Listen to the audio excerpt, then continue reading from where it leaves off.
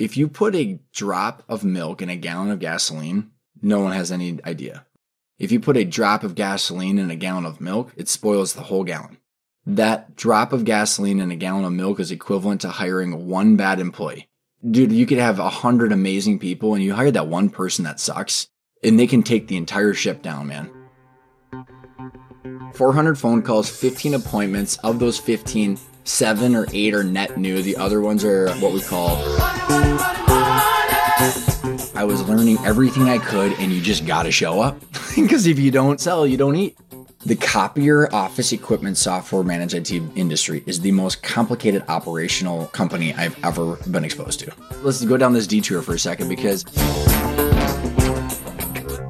And I was like, I don't want to adjust inventory at the end of the month. I want to be able to use my numbers to make decisions every day so I know that I have more cash flow tomorrow and I can fund the growth the way that I want to while hitting my distributions and my taxes and all the things that I need to. Ryan Tansom, I am 35 years old and I live in Lake Elmo, Minnesota. It's on the east side of the Twin Cities, almost to Wisconsin. And my business's name is Arkona, and we have a program called Intentional Growth, which is a training for business owners about valuations, exits, and valuation growth. And then we also have fractional CFO services. And this entire business spawned from my journey of turning around and helping sell the family business. And that happened when I started full-time in 2009, almost 6 years, and then we ended up selling it in mid-2014. Okay. And then from there, after you sold your family business, that's when you started Arkona? Oh, I wish it was that easy. We sold, and honestly, I had no idea what I was going to do. I lasted 60 days at the acquirer's firm, and then actually I went into wealth management for about 18 months, a little hot second, helped build a portfolio there, realized that I really liked money, but I did not want to be a personal wealth manager at all. But I really liked money, and I found out, oh, wait, businesses are assets, and a lot of people are like us. And so I had a 1.0 version of what we're doing right now called GEXP with a couple other partners, and we were doing growth and exit planning. That essentially that 1.0 version lasted, I don't know, about a year and a half. And then met my current partner now, which took us to the 2.0 version, and we've been growing like crazy since partnered up with Pat Hobby, my partner. When did you partner up with him? I met him in 2018 at a training, and we were sitting next to each other. It was a 5-day training, like 10 hours a day, and he was sitting right next to me. At that point, I think he was about twice my age, but he just couldn't move because he was trapped the whole time. So I was telling him my story, and he ended up liking it. And at that point, he was the director of shared services at a private equity firm. After some beers and then continuing conversation, we ended up forming Arkona in May of 2019. And is it situated like the company in Wisconsin or right next to Wisconsin? I know you said where you started, but I didn't know if it's virtual or what's your employment look like there? Yeah, man, we were completely virtual. So Pat's in Dayton, Ohio, and I am in Minnesota. The entity is in Minnesota, and the mailing address is Ohio. We should have done the entity in actual Ohio because the taxes are less, but we were fully virtual, and which actually helped us when COVID hit because our whole team is across the country now. And how big's your team? We had 3 people start today, and I think that's 10, or we're about to hire our 10th, and just 12 months ago it was my partner and I. Wow. Is there any other metrics that might help everyone who's listening to kind of understand your business, at least the size of it? Right now, our business is 80% CFO service revenue and 20% training revenue, the educational product training. And we are growing very fast. And I'm trying to think of, we just finalized a strategic growth plan and we'll probably double by next year. So just kind of give you an idea of like last year when we had determined, it was the beginning of end of 2020, beginning of 2021, we decided to build out the fractional CFO services instead of partnering up with someone about it. So that was about, like 14 months ago, and it's just been exponential growth since. So probably about double the size of where we're at for head count and client count next year. And you said the CFO fractional services, that's 80% of your business now. So that's what really helped you grow big time?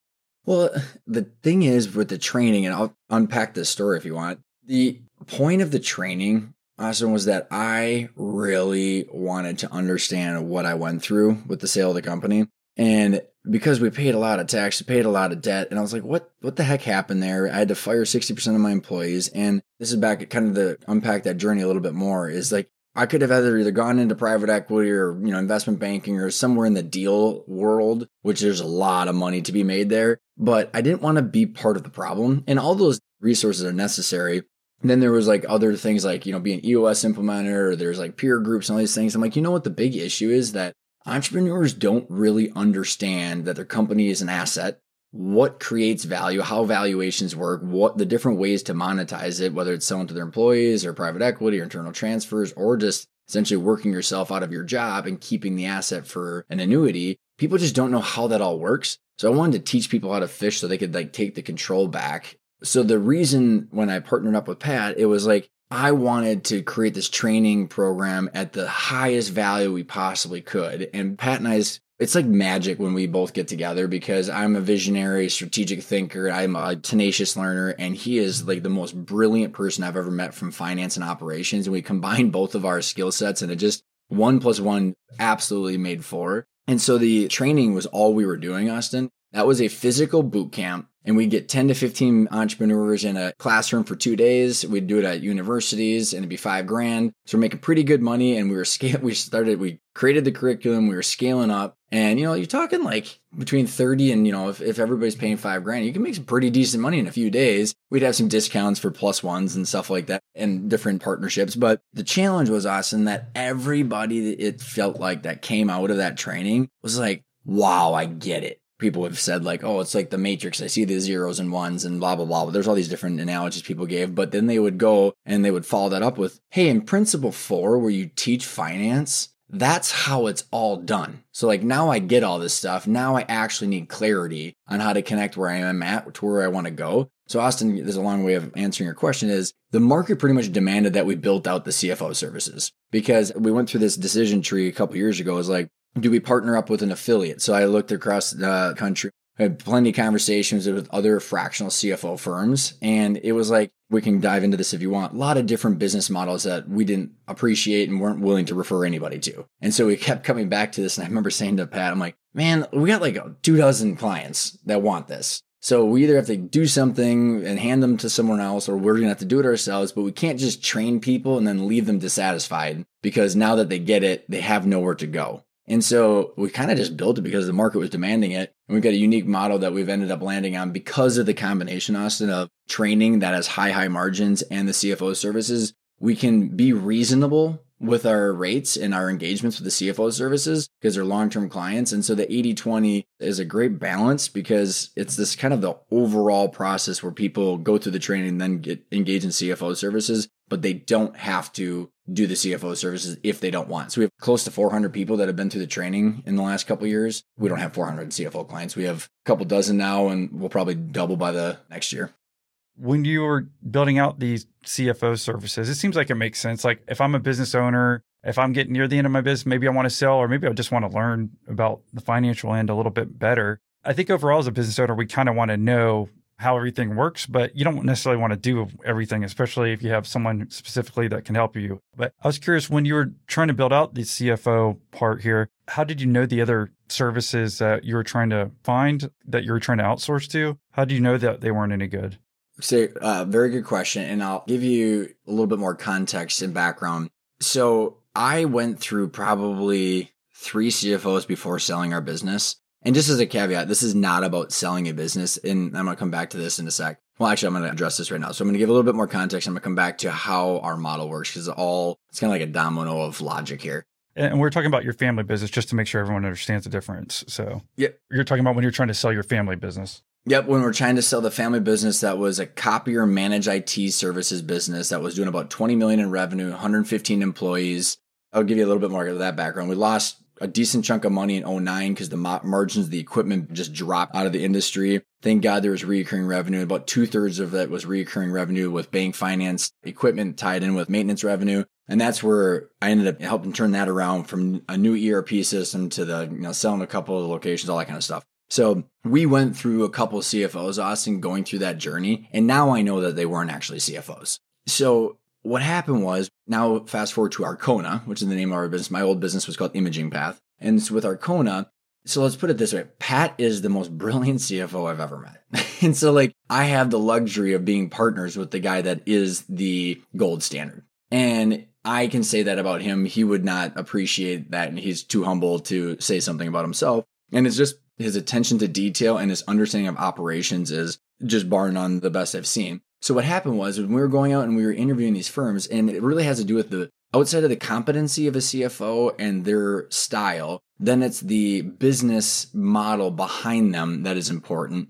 So what we saw, Austin, is that there's kind of two bookends. And if I'm holding up my arms right now, there's one end of the spectrum where the model is like, call a lot of CPA firms, their model, Austin, is to bill 2.5 to 3 times the salary of the client. Or I'm sorry, of the employee. So any CPA or CFO, their business model is bill 2.5 times that person's salary. That's how it works. And that firm usually collects like 2/3 of the revenue. And then the CFO or, a CPA or whatever gets 1/3. In our mind, doesn't make any sense. Well, first of all, if you're actually hiring a CFO, if you do a bunch of market research, the average privately held CFO makes $302,000 in the US. Plus, bonuses and stock options potentially, etc. Therefore, that salary and that load ends up going up towards, 50 million plus size companies, private equity firms that there's leverage because they own a portfolio companies. So therefore, like 90% of small businesses can't afford or don't need a CFO full time. Because a lot of entrepreneurs are looking to make $300,000 at some point. So if you think about then tripling that hourly rate, I went through this at Imaging Path before we sold the family business. It was like, well, if we were to actually integrate a fractional CFO into the business to use them like an actual CFO, let's say it's $350 an hour. You're quickly at $250,000 for a part-time person. It makes no economic sense whatsoever. And it doesn't come with a framework or a model or any of this stuff. So that's one end of the spectrum. And the other end of the spectrum, Austin, that we saw was a lot of bookkeeping firms or like payroll firms or, like small divisions of CPA firms where they have a bookkeeper or a controller. And then they say, oh, you know what? They slap a fractional CFO title on that person who might be making $90,000 or $100,000. And they say, now we're doing CFO services, but they're not actually a CFO. So that was the big issue, Austin, that was like, that wasn't sufficient for us because the whole point of engaging with a client for CFO services is to get them to their goal. And the goal is to view the company as a financial asset, grow the value of that asset so you can have the freedom of choices to do with that company what you want long term. And if that's not the goal and the goal is only to build the customer, which is what a lot of firms are, then who cares, right? But like we needed to take someone that was used to being up high at a bigger company, bring them down market, and we give each of those CFOs 4 to 5 clients. That's it. It's really not that complicated, but our goal is that we want to make 25% margins on this and be reasonable. And it's good for the CFO because they're excited to help people, be the trusted guide to help people get towards their goals. It's good for us and it's good for the client. Yeah. Well, cool. Well, yeah, thanks for the rundown. I think that definitely helps gives us an overall view of why you started Arconia and the background there. So how about if we go ahead back and rewind it to either you coming out of college or whatever part of your story you think would be good for us to hear as entrepreneurs? Well, listening to some of your other shows, I'll just give you my story. So my dad, man, like he's just a hustler. He was starting so he barely graduated high school, didn't go to college for 90 days, as he would say. I ran out of beer and pizza money. And he was selling calling cards and selling credit card machines. You name it, man. He stumbled on the copiers. And I remember, Austin, it was when I was 9 or 10. And my favorite part, he started from zero, one employee and a bunch of inventory. And every day I'd wait for him to come home at 9 o'clock so I can hear the play-by-play of what happened that day. And he just puked it all out to me. So business is my sport. I just love it because I just love how competitive it is and I love the strategy. Not only was I getting that 9 o'clock PM debrief, but I was starting a lawn mowing business at that time. Then throughout middle school, I sold Cutco knives and oh my God, then in college, I had so many different jobs in the family business. So I was not only helping them move all the different locations, but there'd be nights and weekends or whatever. I was helping move copiers from one location to another or going to the shop and helping clean up the warehouse. And there was this one gig that I had where you and I are a little bit younger, but I do remember this. Before copiers were plugged into the network, it's called a meter read, Austin, where we'd have to call all of our clients. And I think when we sold, we had 2,500 or 3,000 clients. You have to call them, get the meter read on every single copier because you build with how many clicks, how many pieces of paper people used. So like you had to manually call these people and I'd just get hung up on it. It's like, can you think about this? Hey, Austin, this is Ryan from Imaging Path. I just need to figure out what your meter read. And like, and as a client, you're getting called to tell a number so you can get billed. Like the overall experience is terrible. So all of that kind of led me into becoming an entrepreneur, Austin. And I will never forget when my dad we were in a car and he was starting to feel success with the family business. And he just looked at me and he goes, if you can provide value to the world and you can sell, you can pretty much do whatever you want. And that right there was the moment I was like, okay, I get it. And then kind of prioritized everything in my life, which is I like to learn things and then I need to be able to understand how to communicate the value to other people. And that's really where the entrepreneur like DNA was just totally ingrained in me. With Masterclass, you can learn from the world's best minds, anytime, anywhere, at your own pace. You can learn a science-based approach to the art of persuasion, selling, and motivating yourself from Daniel Pink. Or improve your negotiation skills from Chris Voss. Or you can even learn how to be a disruptive entrepreneur from Richard Branson. With over 150 classes from a range of world-class instructors, that thing you've always wanted to do is closer than you think. Per the suggestion of my wife, I'm actually taking a non-business masterclass right now. It's with Emily Morse, and she's teaching me how to be a better lover. I've been taking meticulous notes, so we'll see if Emily's tips come in handy tonight.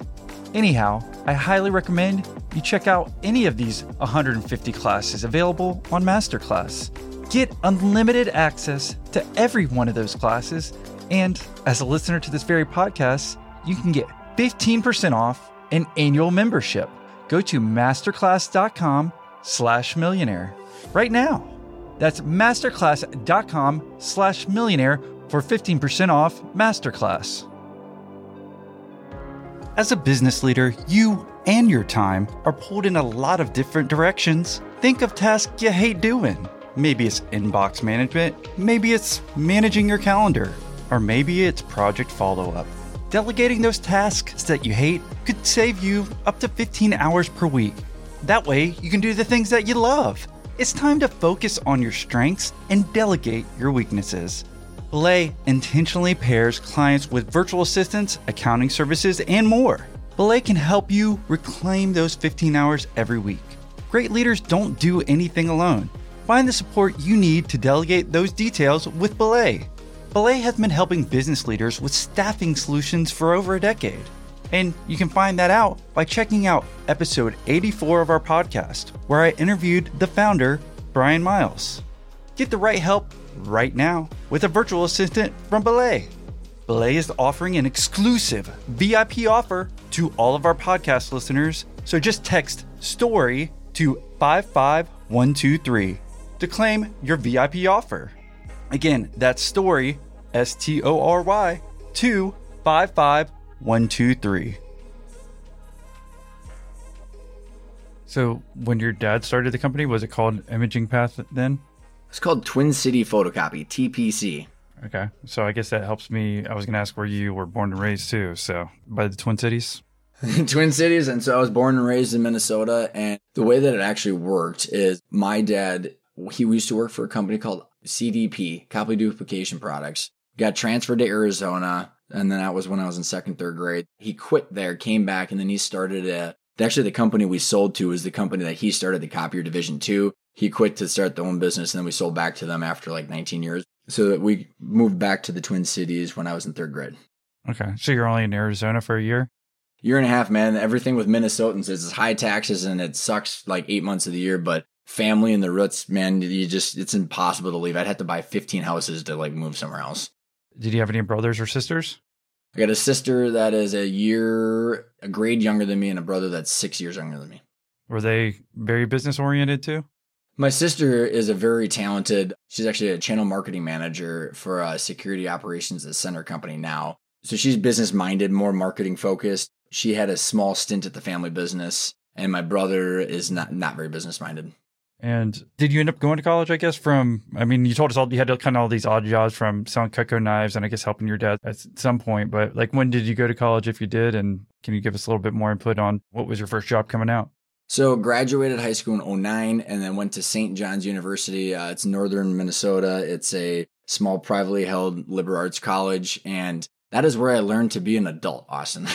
It's a sort of. I say that because it's so much irony because I was not a very good student growing up. I always got like B's, but I was not excited or passionate about education. And I wasn't until I went through this whole, like I was in the family business and then what I'm doing now. So in '05, went to St. John's and I literally picked it because I was like, out of a couple of the big universities, first of all, my dad said, I'll pay for a third year college if you go and stay because I'm not going to pay for you to move away from us for the rest of your life. I was like, okay. So then I was like, well, if I go to a big university, I will just drown out in the sea of people. And I need a teacher to know that I'm not there to hold me accountable. So I went to a smaller college. Then at St. John's, I had 4 years and I was a business entrepreneur major and a minor in theology, oddly enough. And it was a way of knocking out a minor with a liberal arts in a liberal arts college, and happy to unpack that random circumstance if you want. But throughout college in Austin, that was when, so I sold water units for, because we had a water unit division where we sold water purifications to companies. I sold water units one of the summers throughout college, a couple summers where I actually did some cold calling and sold. So I was like drowning in a suit cold calling when I was like 18 or 19. And then one summer I actually traveled abroad. Here's what's crazy, man. Like I graduated and the whole world was burning to the ground. I mean, it was '09. St. John's had like a 98% placement or something like that. And all my smart buddies had 0 job offers. And me as a sales guy had like 14 because like they were all for like $1,000 a month. And so it's like I had all these job offers. And honestly, my entire MO throughout college, Austin, was, get to be average. And because I just was not passionate about anything because there was no why. Like, why am I doing this? Like, I just want to know why. And it was just traditional rote memory in school is not always conducive to that type of thinking. And so when I went to go graduate, I'm like, I'm just going to be in sales. I'm going to make a bunch of money selling something that hopefully is pretty interesting. And what was not interesting to me was copiers. But I got a call from the GM at the time of the family business, who is not my dad. And he called me and said, hey, we're going to launch this new solutions division selling managed print services and document management. And it's not boring copiers. And that essentially was the bait in the hook that got me to go work for the family business because it was going to be something different. And I ended up going to the family business at that point instead of selling healthcare benefits. And was it any different? Because it sounds the same and boring to me as selling copiers. You called it out, man. I was like 3 months into a territory. So I got a bunch of zip codes and I was I'm sorry. I got it the other direction. So I was the sales engineer for the 24 copier sales reps who wanted to sell more of a solution. And honestly, Austin, within like 60 days, I'm like, this is the same damn thing. You're just selling a solution that's also got hardware tied to it. And so then they plopped me into a territory where then actually, you're going to laugh about this. So I was 21 or 2 and I essentially landed one of the largest Imaging Path clients ever just out of pure cold calling, but they couldn't afford to finance the deal. So I missed out on President's Club by like $4,000 or something like that first year, even though I only worked for 5 months of the year. So there was this really funny, but yeah, it was not something sexy. It was like, yeah, all of a sudden I found myself in a territory cold calling for copiers and print management. Were you living at your parents' house at that point too? Oh God, no. I went from college and then I called a high school buddy and he had essentially sublet a room. It was called a room, but it was like French doors, like kind of some quasi office in Minneapolis, and then made all these big commissions. And I looked at my girlfriend at the time, who's now my wife, when we've been together for like 16 years. And I said, do you want a ring or do you want a house? And she said, let's get a house. So we bought a house. Nice. When did you do that? That would have been right at the beginning, first part of 2010. Which just like, oh, dude, just crushed it with like the timing of that. So only after a year of sales, so you're doing well with the sales position? Oh, let's put it this way. I mean, because I know you like to talk some numbers and I don't have any issue with it. I made $240,000 my first year out of college selling copiers. Wow. Congrats. Base pay of $30,000. It's like, I still look at those tax returns and, it's so funny, like no stress, just selling stuff and having no responsibility over the overall machine is a completely different experience than owning a company, driving and being responsible for every decision and, $250,000 payroll every 2 weeks. I mean, ignorance is bliss sometimes, man. So what's Ryan's secrets of success for that first year of sales? Because I'm sure there's a lot of younger guys listening, or maybe people just getting into sales roles that, you already gave us a backstory of all the different kind of sales roles you've had. So what really worked well for you, I guess, in that first position there? The quick answer is 400 phone calls, 15 appointments, 7 net news, then 5 proposals and 40 grand in sales every month. So 440 calls every month? 400 phone calls, 15 appointments. Of those 15, 7 or 8 are net new. The other ones are what we call recurring quarterly appointments with current clients. And then you got to have about 5 proposals. And of those 5, you're probably going to close 3. Austin, like that is sales, man. There's a book called Fanatical Prospecting by Jeb Blunt that is amazing, but that was not around. So I was like diving into Brian Tracy and Jeffrey Gittimore and like the University on 4 wheels. And it was just, honestly, man, out of pure fear, I was learning everything I could, and you just got to show up because if you don't sell, you don't eat. And so not everybody's got the stomach for it, but I'll tell you what, man, I think about the entrepreneurs that I interview on my show or the people that I meet is like, everybody starts in sales somehow because they got to sell the vision at the first part. And then like they got to get people excited about it. So it's a great experience to learn and how to learn and just-in-time learning, but also to truly listen and understand what people want and care about. And there's a huge difference between, I had copier sales reps on staff. A lot of them could, just like insurance or just like wealth management, they just jam stuff down your throat just because they have a quota. The truly different ones, there's a book called The Challenger Sale. And it kind of maybe this directly answers your question is that book, The Challenger Sale, it said, if you can sit down with a prospect and you bring enough value by listening enough and challenging how they think, and if you walk away and they would say to themselves, holy cow, that was so valuable, Austin, I would have paid for that time. Instead of usually the typical experience like, how do I get the last hour of my life back? Like everyone will be saying after they listen to this interview, right? I wonder with the 440 calls and you doing that, but did you manage, you said some salespeople, or were you actually just a salesperson too, right, coming out of college? So I'll kind of go through the progression of the family business. So I had my own territory for, I think it was a year and a half. And that's when you made the 240K? That first year, yep. And before we go to the rest of progression, I just want to reemphasize or anything else for you, because I think you listed off a couple books that I think would help anybody. I'm just trying to think why we're still in that first year mindset, because I think that helps the most. If you can get through that first year, then everything else kind of makes sense. But you're just saying, make sure you had the calls. Did you have a system? Because this was about 12 years ago or so. There was no HubSpot automation platforms. I got what you're saying. There's a CRM, and this is a good topic that I think we should highlight, Austin, is that I think the last decade, because I've been in sales my whole life, the last decade, people in the marketing automation industry and the social ads and all this stuff that I have gone down the rabbit holes, I'm guilty and victim, I've pissed away a lot of money. It's this insane desire to avoid rejection and to get the quick sale. And guess what? We're all people. People that buy things are people. People that sell things are people. And there's a human being with a need. They need to trust the person that they're buying a product or a service from because they don't want to get screwed, and they need to somehow build that trust. And we both know that trust is lacking on every single facet of this planet right now. And so it's harder than ever to build that trust. In my old world, so 12 years ago, let's say, for example, Austin, you were in my CRM and I got my 7 zip codes and you were a target of me, I would actually call you and I'd say, is Austin there?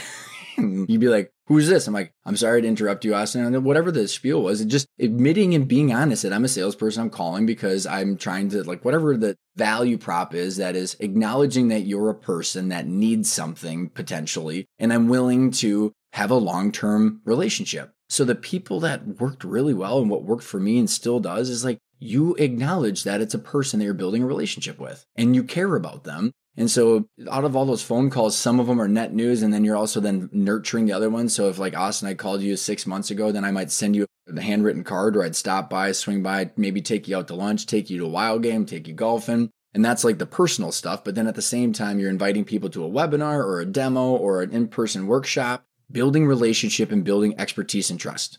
Nowadays, there's just more tools to do that. Videos, podcasting, virtual events, whatever the heck it is, but it's all the same process, man. And so acknowledging that you're not just going to jam a sale down people's throat, and then the numbers and the volume and the consistency, just like working out, the process yields the results over time. Makes sense. Were you working just like 40 hours a week too, or were you working more than that?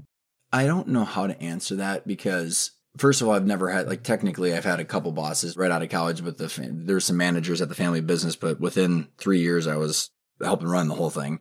You just never shut it off, man. It's the monkey mind. I don't know if I were to answer that directly, like, and in sales, you're not always tethered to your computer, but like Jeffrey Gittimore and Brian Tracy and all the, like, so the 40 hours during the workday, FaceTime in front of prospects and clients is like mandatory. So as much FaceTime as you can have, or phone call time that you're calling people, then do your sales planning and the follow-ups and the proposals after work. Well, duh, that kind of makes sense, right? So I don't know how much I was putting in, but it pretty much, I'd say it's just been, my mind has been nonstop into entrepreneurship since the day I graduated. So it's like it never shuts off, which is why I also meditate and exercise and do all these other things now. So it's really what is productive versus what is like ideas versus what is like just task management. But I'd say just the typical, I'm going to answer it another way. I am very self-aware of my energy and my mindset, Austin. And the moment that I start to see a law of diminishing returns, I do something to get it back.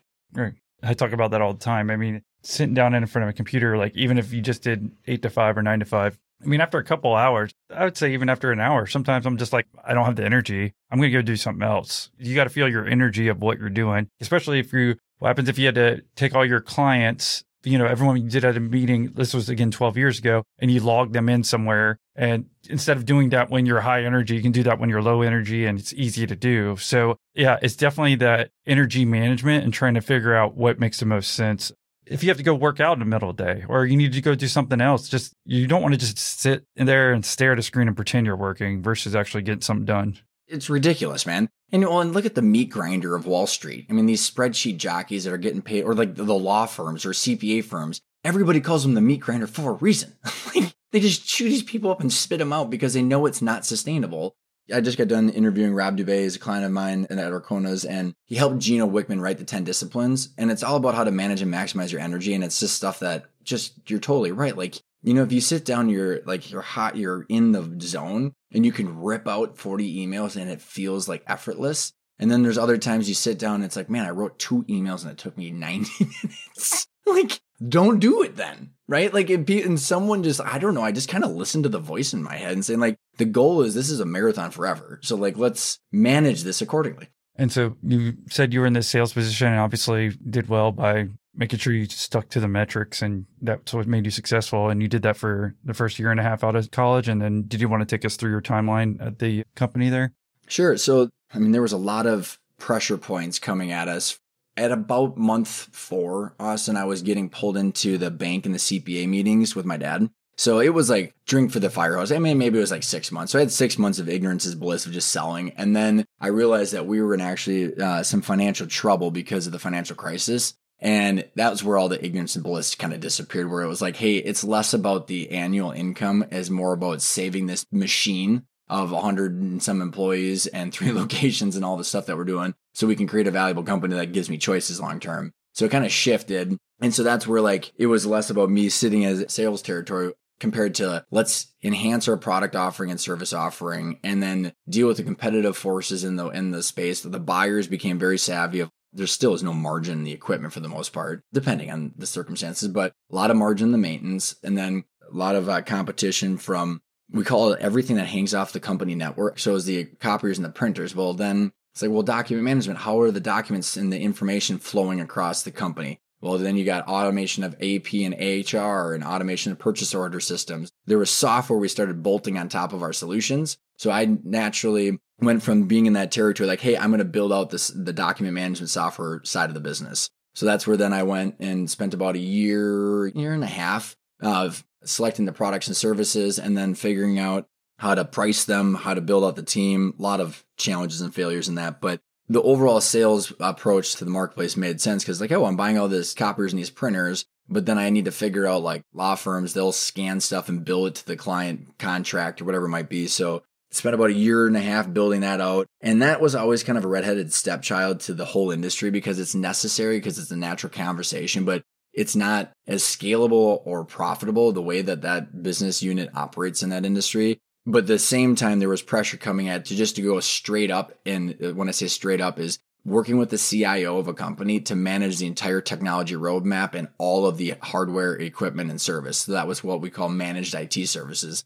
So after that year and a half of the software, I then went to build out the managed IT services. And then once that was built out, and kind of this whole time I'm progressing as kind of an executive building these divisions out. And then I got to the point towards the end for about a year and a half, I was the executive vice president where some of the executives reporting to me, the CFO had a dotted line to my dad. And was the company growing that whole time? I know you said at some point, even in the intro, that it seemed like your company kind of had a downfall and then a resurgence. It depends on what kind of growing or shrinking we're talking about. We had a couple $1 million less in revenue a few years in, but we were more profitable, which is what matters. And so we started generating some good cash flow. We had some financing issues. So the business was good, but the bank that we were working with had a problem from the financial crisis that their problem was our problem. But essentially, there was a multiple 7-figure swing of EBITDA, of cash flow, from when I started in that first year in 2009 to when we ended up selling. But other than that, how about like employees and everything? Didn't you say you had to lay a lot of people off at some point? Yeah, man. It was a complete overhaul of almost the entire business for about 6 years. So as we're building out the new divisions and doing comp plan changes and like trying to sell differently and then, new accounting systems. And I want to say that I don't know the exact count, but what I continue to say, because I believe this is close to accurate, is there was about 50 people I laid off by the time I was 25. But there was like new hires. And so like there would be multiple misfires of hire a couple people, but then they were not the right person. Then you finally find the right person. So I think I went through 3 IT directors before I found the CIO that was like, now he's still a dear friend. So yeah, it was a lot of trying to get the right people in the right spots with the right attitudes, the right core values, the right culture fit. And one comment that I'll make as far as culture and people, Austin, I don't know if you ever heard this, but like, because I got to this point where like we had one awesome culture, man. We went from the most toxic, disgusting culture I've ever been a part of, just negativity, to I read this book, Zappos, Delivering Happiness, and I was like, that's what I want. And we started just one person by one person building that culture. It was so fun, man. And I'll say this, is that if you put a drop of milk in a gallon of gasoline, no one has any idea, right? If you put a drop of gasoline in a gallon of milk, it spoils the whole gallon. That drop of gasoline in a gallon of milk is equivalent to hiring one bad employee. Dude, you could have 100 amazing people and you hire that one person that sucks and they can take the entire ship down, man. And so like it just protecting your culture, that it just makes everything else easier. So with the company, what was like the lowest point? Was it like even you coming out, because you said there's still a recession, but then obviously there was, but I'm just trying to get a feel of like, if the company still was not doing as well and you just came in, because you did so well in your personal salary or personal sales, that it seemed like it's always been good. I don't know if it's just right when you came in, things kind of started changing and that you were the main reason for that, or that's what I'm just trying to figure out, what happened with Imaging Path this whole time. Yes, so you can still be making your salary if you're an entrepreneur or business owner, but the company could be not healthy. So everybody could be making payroll and everybody could be fine, but the company cannot be healthy. And what creates a healthy business is sustainable, predictable, and transferable cash flow. The more sustainable, predictable, and transferable your cash flow is, the more your company's worth. And we can get to that at a later point if we want. But what happened with us, Austin, is our bank had an FDIC covenant. So they had sold I'm assuming just a bunch of shit real estate deals or something like that. So this president that my dad had been working with for like 16 years, handshake deal, like as good of a relationship as you can imagine, all of a sudden he has no say anymore. They have this new person that gets parachuted into the bank and they say, get rid of these clients. And that's what happened to a lot of people back then, man. And even if they were good businesses, the challenge of what we had is we were on this product called factoring. And again, I don't know how geeky we want to get here, but we did not have a normal line of credit. Normal line of credit just being like, just a credit card line. I mean, essentially for the layperson, or you have a fully revolving line of credit that you use to fund your working capital. And so you cash in your line of credit, maybe some debt to have working capital. We didn't have any of that, Austin, because what happened was back in the early days of when my dad was scaling the business, he won the United States Postal Service, and it was like a $5 or $7 million order. Well, the way that a distribution company works, especially if you've got products, is we had to go buy the equipment. Well, where do you go buy $5 million? How do you buy $5 million worth of Canon copiers if you have no line of credit, right? Like, it's not really easy to scale a company when you just don't have any access to financing. My dad was, like I said, he was just a sales hustler. And so what happened was we got onto this program and we were on factoring your receivables is what it's called, or financing your receivables. There's a couple different flavors of it. But instead of getting a line of credit, like $1.5 million line of credit, that usually could be collateralized against your building equity or something like that, in financing receivables, you go sell your receivable to a bank, Austin. So if I had $1 million in purchase orders, but I had no way to buy that equipment to satisfy those purchase orders, I could go to, let's say you're my bank, Austin. I could say, Austin, here's $1 million. You would give me 900 grand, keep 100 grand in reserves. I would use the 900 grand to go buy a bunch of stuff. And then I collect the receivables and then I pay you off and then you release those reserves with interest. It's this hamster wheel, Austin, that you almost can, it's like crack, man. It's like you can almost never get off of it. It's supposedly like bridge financing to get you over like a growth stage. But what happens is it just breeds this bad behavior where like you literally have no financing for your business unless you're selling stuff ever. To really sum it up, we turn this entire business around without any big lines of credit.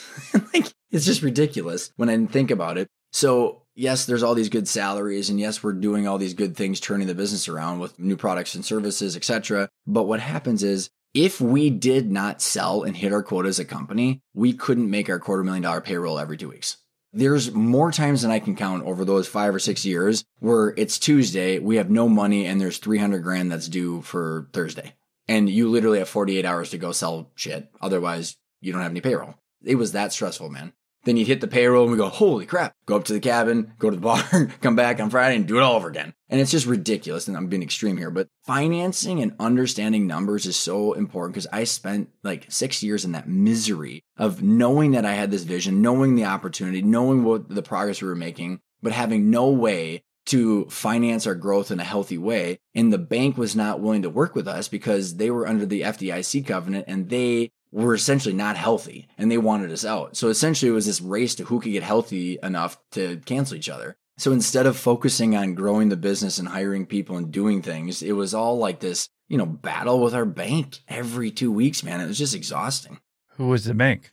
I'll leave them unknown at this point. They've gone through some ownership transitions and they're a decent player in the Twin Cities. So I'll leave them unknown. And the president, that honestly, he had no say in this because, like I said, he went from the head honcho to essentially just a puppet figure. He is now passed. So poor guy.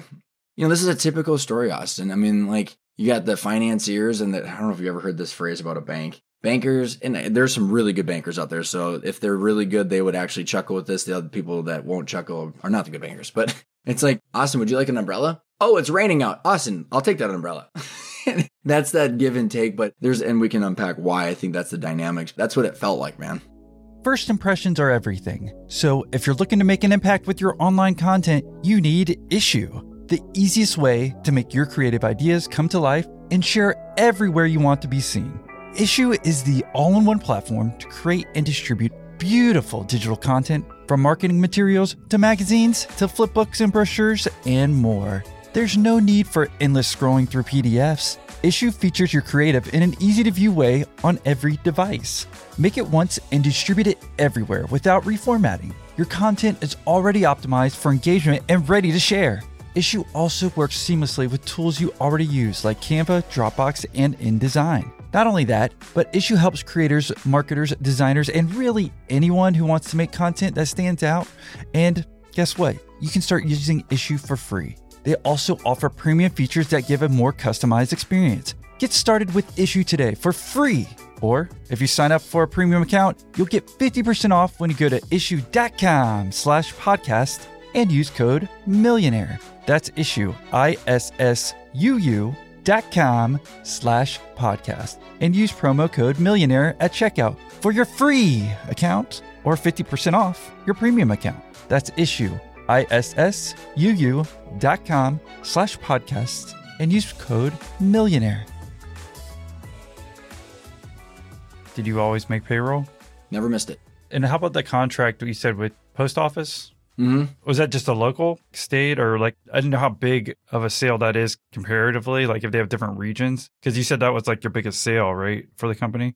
Yep. So it wasn't like the whole USPS, but the way that whole industry, the copier, office equipment, and IT services works is we had Valspar Worldwide and the Minnesota Wild and all these contracts where you would get like the corporate headquarters where you would do a lot of the installs and then you would do a lot of the maintenance. You would do all that, but then we'd have everything in our state or our region. And then let's say, Austin, you owned a copier dealer down in Florida and Valspar's got a location in Florida.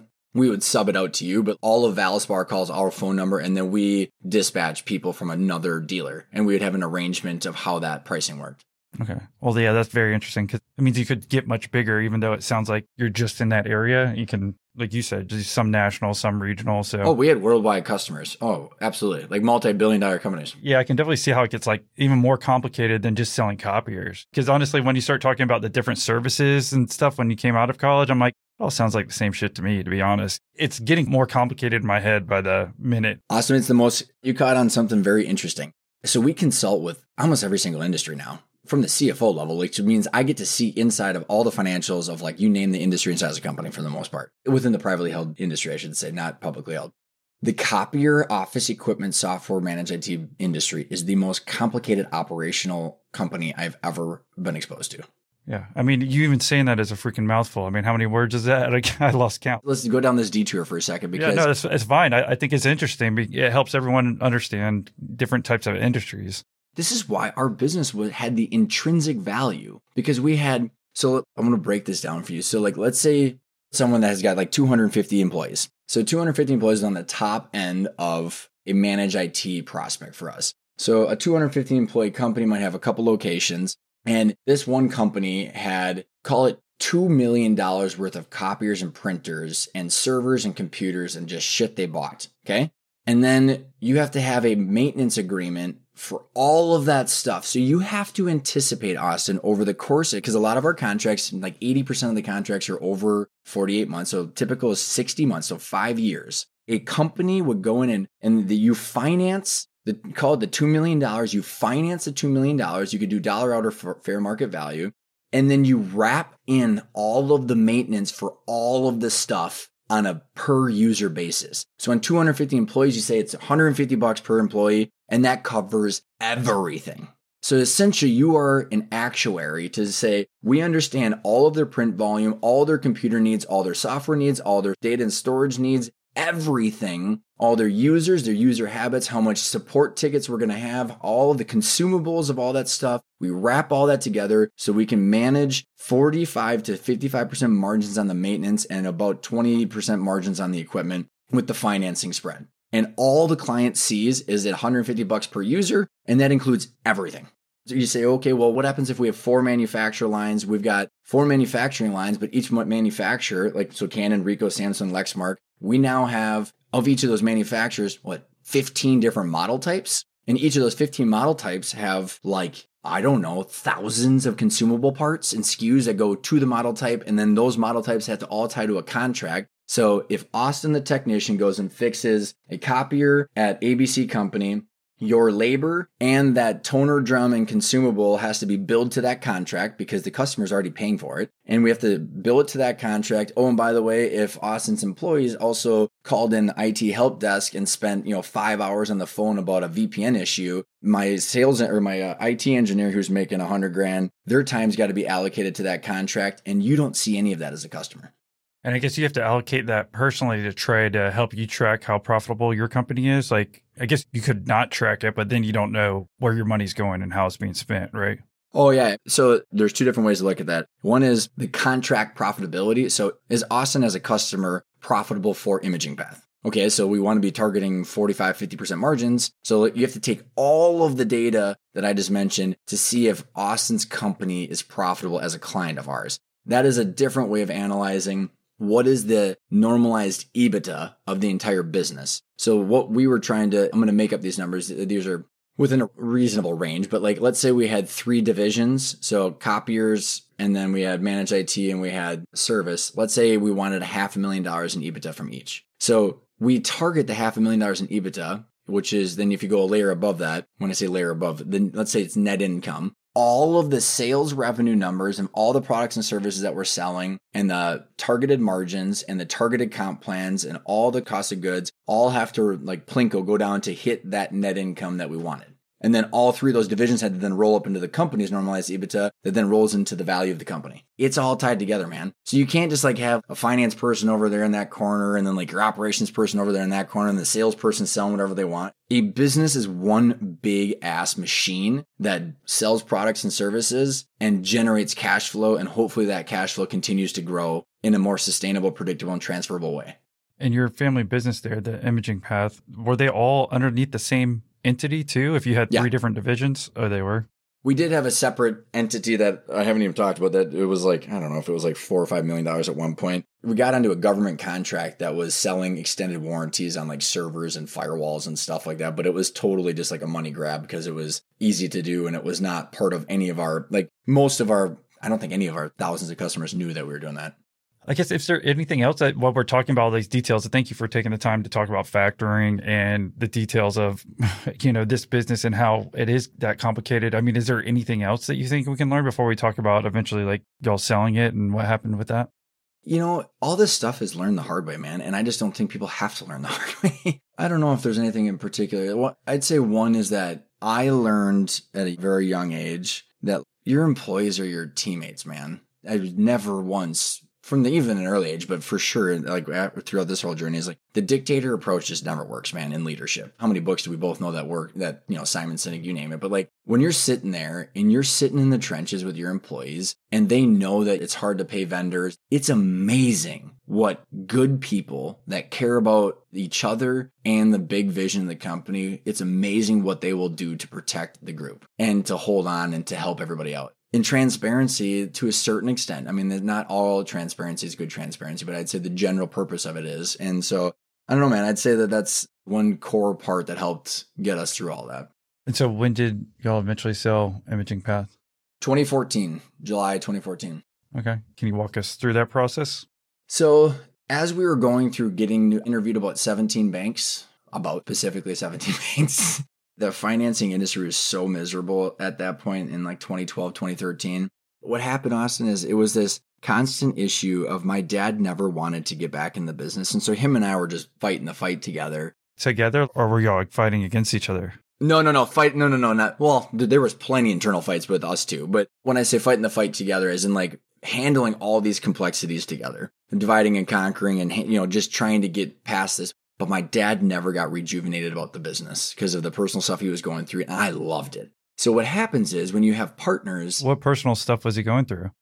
He had some issues from his childhood that he decided to deal with. I mean, just to the point where it's just paralyzing. We're not able to really think. He had a long healing process he had to go through. That's his truth and his story to tell. But to the point where every business owner everybody's got their shit, man. And if they don't, then I'm even more skeptical. Anything else. And so when you're a solo business owner and partnership, that all shows up on the front door for the most part because it impacts your decision of how much you want to reinvest in the company, how much energy you're willing to put in, how long you're willing to put it all in. And so my dad and I were going through this when I say fighting the fight together and a lot of internal conflict too, Austin, because it's like the typical family dynamics of father, son. It's my vision, like his baby, like all these things that we went back and forth with.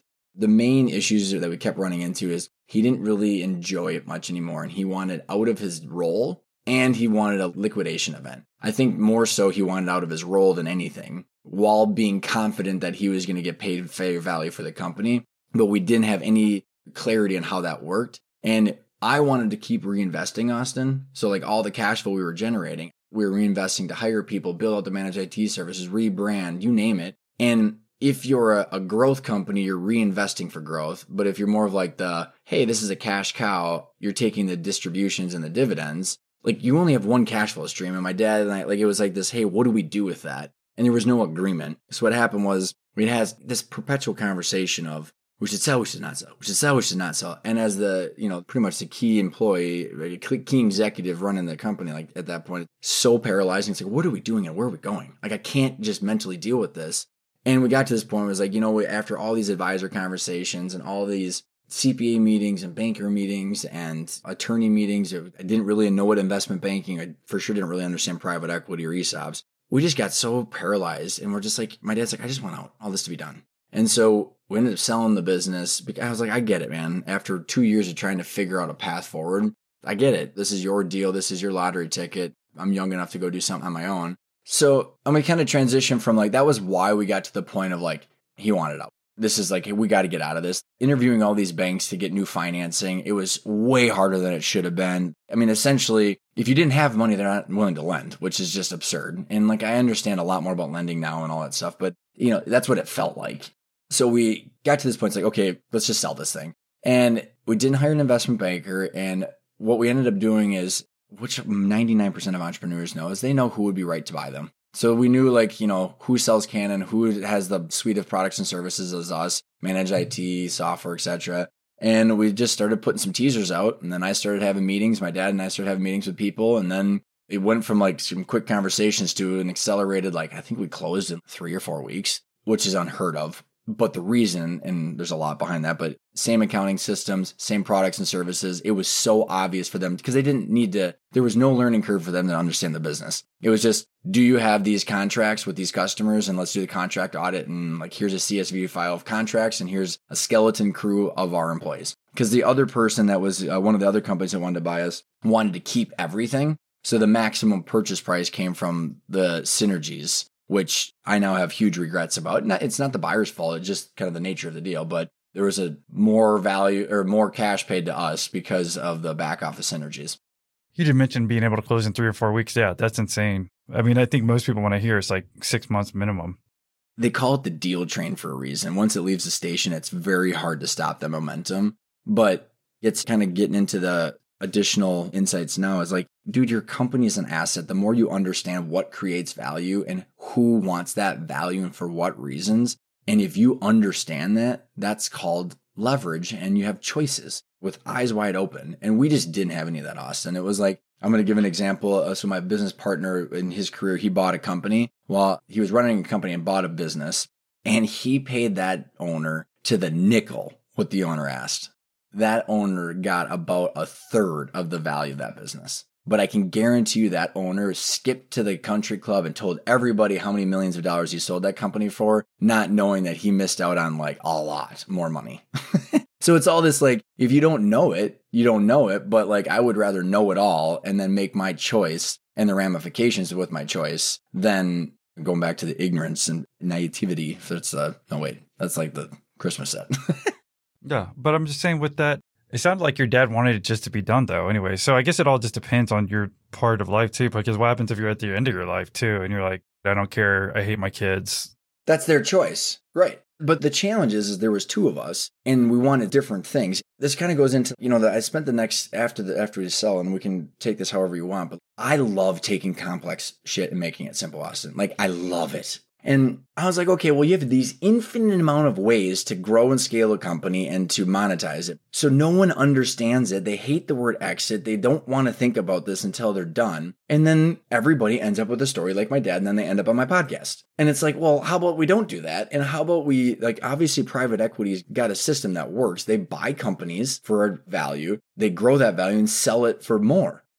You can know how much the company's worth while you're running it. And most people have zero idea that that's possible or even know how to do it or where to start. My point about bringing this up is if you create a more valuable business, not top line revenue, not gross profit, not the amount of employees, but if you focus on growing the value of your business by increasing your EBITDA, increasing your multiple by de-risking your cash flow, and paying down debt, you can make a shitload of money. And the entire private equity industry knows this. And I want every privately held business owner to do it for themselves. And then if you want to step back, hire a $200,000 CEO and maintain your salary through distributions, you can do it. If you wanted to sell part of it to private equity or part of it or all of it to an ESOP and to your employees and keep being the CEO, or if you wanted to sell it because you hate your family and you hate your employees, I don't care, Austin. What I want for everybody is for them to articulate what the heck they want and why, and truly being able to articulate it from the intangibles to the numbers, and then focus on growing enterprise value, and then being able to look at the numbers and saying, now that I understand all this stuff, what does this mean for, my dad's name was Corey, what does this mean for Corey's role? What does this mean for Ryan's role? What does this mean for Ryan and Corey's wealth? When do you get it and how does it work? How do you get the upside of the equity? There's a framework to think about this that doesn't have to be so complicated.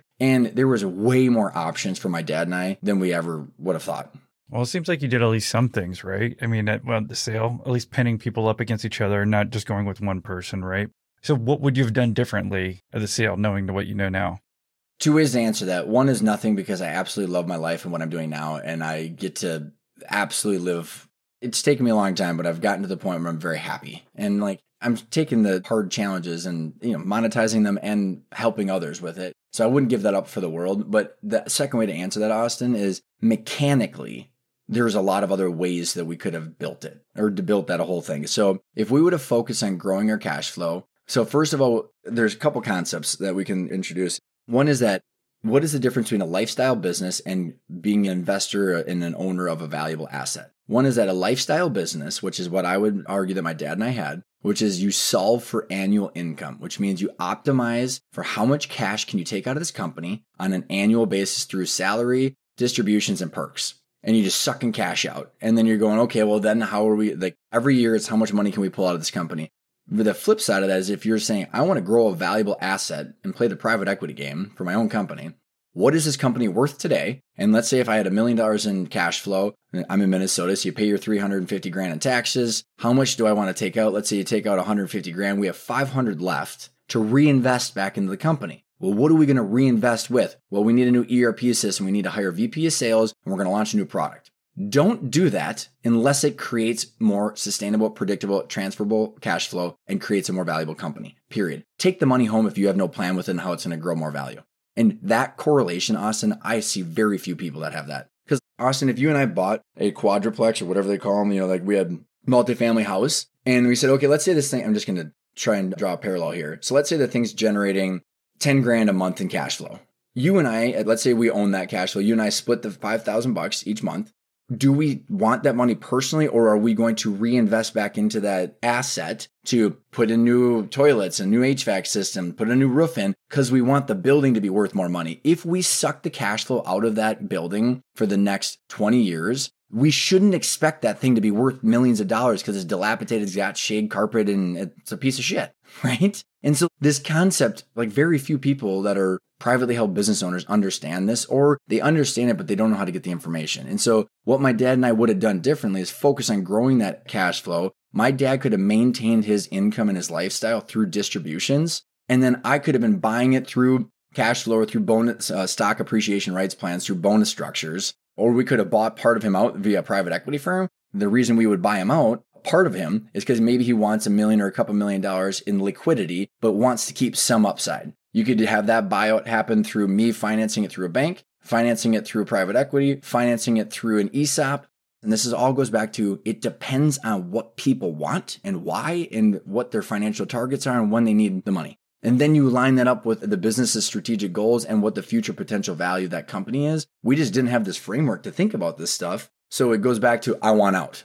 What, out of what? Your job, the asset? I mean, yeah, Austin, I get that call almost every week, multiple times a week. Ryan, I want out. I'm like, out of what? Your job or the asset? You know how many people call me and say, Ryan, I want out of this business that's a cash flow machine. I've got a CEO and I clip coupons of $1 million a year. People don't usually call me and say, I want out of that. They want out of this job that they've trapped themselves into because their lifestyle creep. They need the distributions. Everything relies on them and they have no way to get out of that circumstance. So they say, I want out. And that equates to, I want out of my job and my company. And I want people to pay me millions of dollars for this headache that I don't even like. And so what do most people say after you ask them, what do they want out of? They usually look up to the ceiling going, I've never been asked. I've never been challenged like that before because they don't even know. I mean, it's crazy, man. Like, people think they have to do all this. I mean, the whole business of private equity is to buy a company, have someone else run it, have them grow the value of it and sell it for you. Like, every owner can do that if they want to. Not saying that they have to, but they don't have a plan. You know, they talk about like the $1 million, $2 million ceiling threshold that people hit. Well, here's why it's a threshold, because I don't care whether you're a distribution business, a manufacturing job shop, or a consulting firm, or whatever it is. There's most business models where you get to this point where if you're doing a couple million in revenue, and then all of a sudden you're like, well, I'm finally, as the owner, able to maintain a $125,000 salary.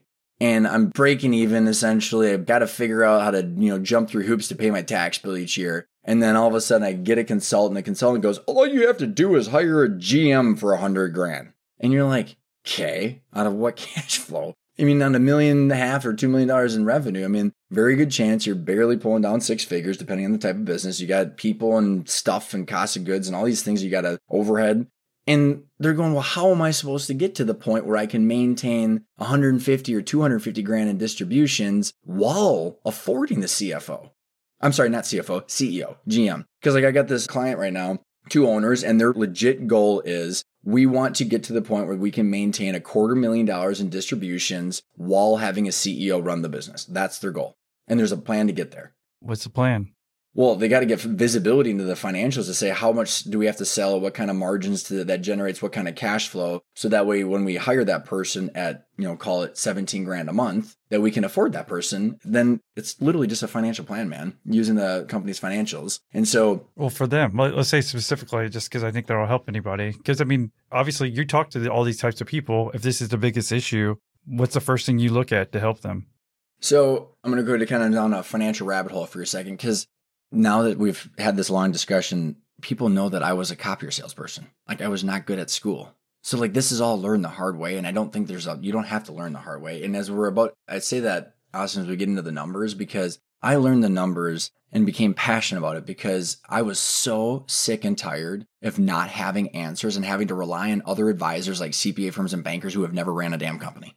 And I was like, I don't want to adjust inventory at the end of the month. I want to be able to use my numbers to make decisions every day so I know that I have more cash flow tomorrow and I can fund the growth the way that I want to while hitting my distributions and my taxes and all the things that I need to.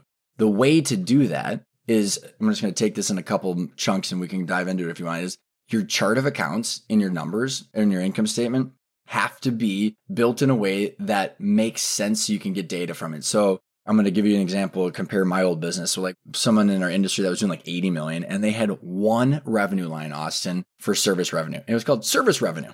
It's like, holy shit, you have like $50 million in service revenue. How much is coming from copiers? How much is coming from printers? How much is coming from document management? How much is coming from managed IT, storage, backup? How about Canon versus Ricoh? Like, they had no information.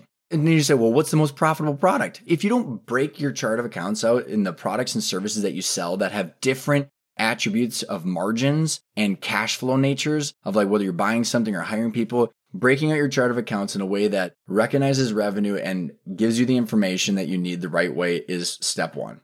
Then you say, okay, how do we build a budget? So people might freak out with budgeting, but a budget is not an accounting exercise. It's a business plan. So if someone is listening in and their budget is, what did we spend last year? Divide by 12, add 5%. That is not a budget. That's literally setting you up to do the exact same thing as you did last year. So if you didn't do what you wanted to last year, definitely don't do that. And if you have different plans next year than you do this year, put them into the plan. And so the way that we recommend it and the best practices, Austin, is I'm just going to walk you through what I did in my old business almost a decade ago. Well, it was a decade ago, actually. Well, is this the right way to do it? Absolutely. Because I didn't know if you did it right a decade ago. So that's what I'm trying to figure out, like how you would have done it now that you know what you know. Yeah, that's a very good question. Yeah, because I don't want you to tell us if you did it wrong. No. So what do you think about that group call? That was good. It's cool because you get to see what other people are doing. They're kind of in the same stage as me. Hopefully that was helpful. Definitely. Yeah. Actually, a lot of stuff. The Upwork thing was very interesting. Oh, I appreciate you becoming a Patreon. Yeah, absolutely, man. I've been listening to your stuff, and mostly it was really just to provide a little support. And I think I'll probably go up to the next level next year because I think it's worthwhile to help support you for all the work you put in. But now that I can get down there and listen to the second parts and the calls with people, I think that's really important too. Well, I'd been kind of listening for a while. I did listen to your first Patreon call, and there's a couple guys in there that for what they did or what they were doing, it kind of intrigued me. And then I've heard a couple of the commercials or whatever that so-and-so was going to be on there. Clicked on your new episode the other day, and I'm like, you know what? I'm here. I got to do this. No, I've already told you a lot of stuff we've done wrong. And so I'm going to walk you through how I started it, because how we started it is exactly how we recommend everybody does it and still best practices. And then I'll let you know when I transition into what the best practices are that we teach and that like a normal professional services firm would do. Because this is about where to start. And the reason I want to highlight my old experience 10 years ago is because even though we had nothing and we had a lot of problems, we still were able to do this. And this is why I want to get across that anybody can do this. It's just hard work. It's not complicated. So I sat down with my VP of sales, and we said, okay, if we're doing 20 million in revenue, where's it going to come from? And so we'd look at the last 12 months and say, okay, well, we can at least gain some information from this. But then what we sat down, they call it zero-based budgeting. This is where we didn't invent any of this, Austin. We're just following best practices. So like 3 financial statements. The monks invented double entry accounting in the 1400s, and every single business, whether you're Apple or whether you're the laundromat down the road, has 3 financial statements. They have an income statement, a balance sheet, and a cash flow statement, and they all work together. And so very few people know that they all work together and why. I mean, yes, people usually look at them in a vacuum, Austin, but what happens is, and I give all these big workshop presentations where like, you could have your income statement. So on your income statement, I explain how these interact together, is you could have your income statement, which you sell something, and then it goes on to sales on your income statement, right? And then you buy something for cost of goods maybe, and then it goes on to your income statement as cost of goods. But when you sell something, you might have receivables. So like in my old world, we had copiers that we had to buy and we had to wait. We had got a purchase order from the client and then we invoiced them and it took them like 30 days to get us the cash. So we sold the copier. It goes into revenue on the income statement, but that receivable goes onto the balance sheet as an asset because it's cash that's not ours. It's a receivable that will eventually end up as cash, but it's an asset sitting on the balance sheet as a receivable. The payable would be as we go buy, equipment and it goes onto the balance sheet as a liability. So my point is on the income statement, you have sales and cost of goods, and then it goes onto the balance sheet as receivables or payables. And then the cash flow statement, which 99% of the people don't use. I mean, like most CFOs I've interacted with barely use them. You can be growing like gangbusters and you look at your income statement, like, look at it, we have $1 million in net income, but we have no cash. Why is that? It's because you can grow yourself into bankruptcy almost. I mean, you literally could grow yourself into bankruptcy. And that's why my dad and I got into that receivable financing kind of tying back to the earlier story. Like that was how we ended up growing versus what you want to look at. And the answers to why you have no cash is there's this line in the cash flow statement called net cash provided by operating activities. And every professional private equity investor or banker is going to go right in and look at that and go, how much cash is this operations, this company generating? And then that cash flow statement, all it is the differences, Austin, of the balance sheet from one point in time to the other. So Austin, if we wanted to look at your balance sheet on May 1st and look at it on June 1st, we'd say, did cash go up or down? The receivables go up or down? The payables go up or down? And that's what's on the cash flow statement. It's saying what changed. And so what we want to know is how much cash do we have at the end of every month? That's it. I'll give that kind of context because how you started budgeting, that's what everybody wants to know. Do I have enough cash today to fund the growth, to get my distributions and to pay my taxes and to grow a more valuable business? Well, it starts with budgeting. And you start by going back to what I did with my old VP of sales, where every one of our CFO clients or every company that's doing this the right way should go month by month by month, said, okay, Austin, we're sitting here. Let's say it was October this year and we wanted to budget for you next year. We'd say, okay, for 2023, what sales are you going to have for all your products or services, the different line items in your chart of accounts? What sales are you going to have in January and then in February and then in March? And if you're seasonal, you're taking that into account. Because if you're seasonal, you can't do the divide by 12 because in my old business, 40% of our income came from the last 2 or 3 months. So you can't do the divide by 12 because if I want to know that I need enough cash in June to hire a CEO at 18 grand a month, I need to go month by month by month by month to say, what are we going to do? And then all of a sudden, like with my old world, I watch these sales managers now with our customers or my old sales manager, they own it too because they help build it with you. And then you go to service and you say, are we going to be able to service the products or services at the margins that we anticipate and target? And then you work through the budget with them on a month by month by month basis. And then you fill in the overhead, the SG&A, and then you're trying to get to that net income and then the cash flow.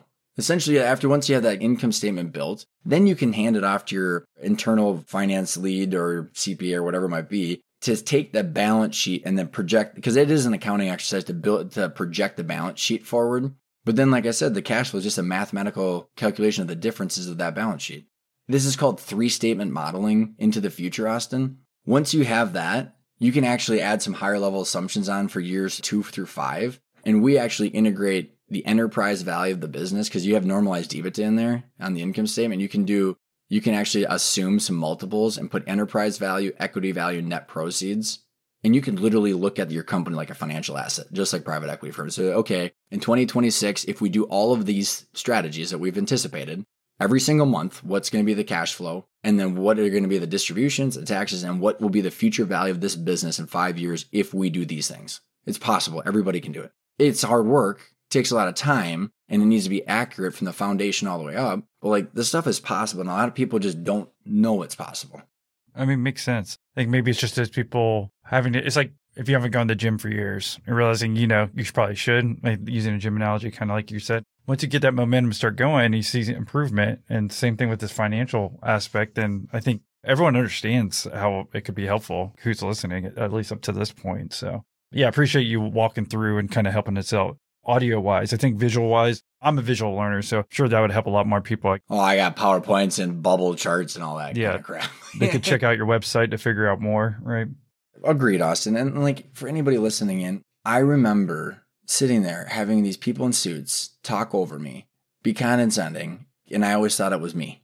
And I'm like, it's just that the challenge is a lot of advisors do talk down to owners or expect them to know all this stuff. And dude, like we're all visionary. A lot of times we're visionaries. We see a need in the market. We have this vision of what this company can be. We just need a financial roadmap that says, how do we get there without messing it all up? And like then having a framework for decision making. And it's so difficult to get that. And instead of sitting someone down and like CPA firms, they just move numbers around in boxes and say how much you owe in taxes, generally not proactive and generally too late. And when you don't have any cash, and it's like, that's not helpful. And then you've got a lot of controllers or bookkeepers that their whole goal is just to reconcile the banks and make sure the payables are getting done. But then that you're not using as information to guide the decisions in the business so you can take action. So I think just words of like, hey, it's a desire that everybody wants and it's totally a legit desire and it exists.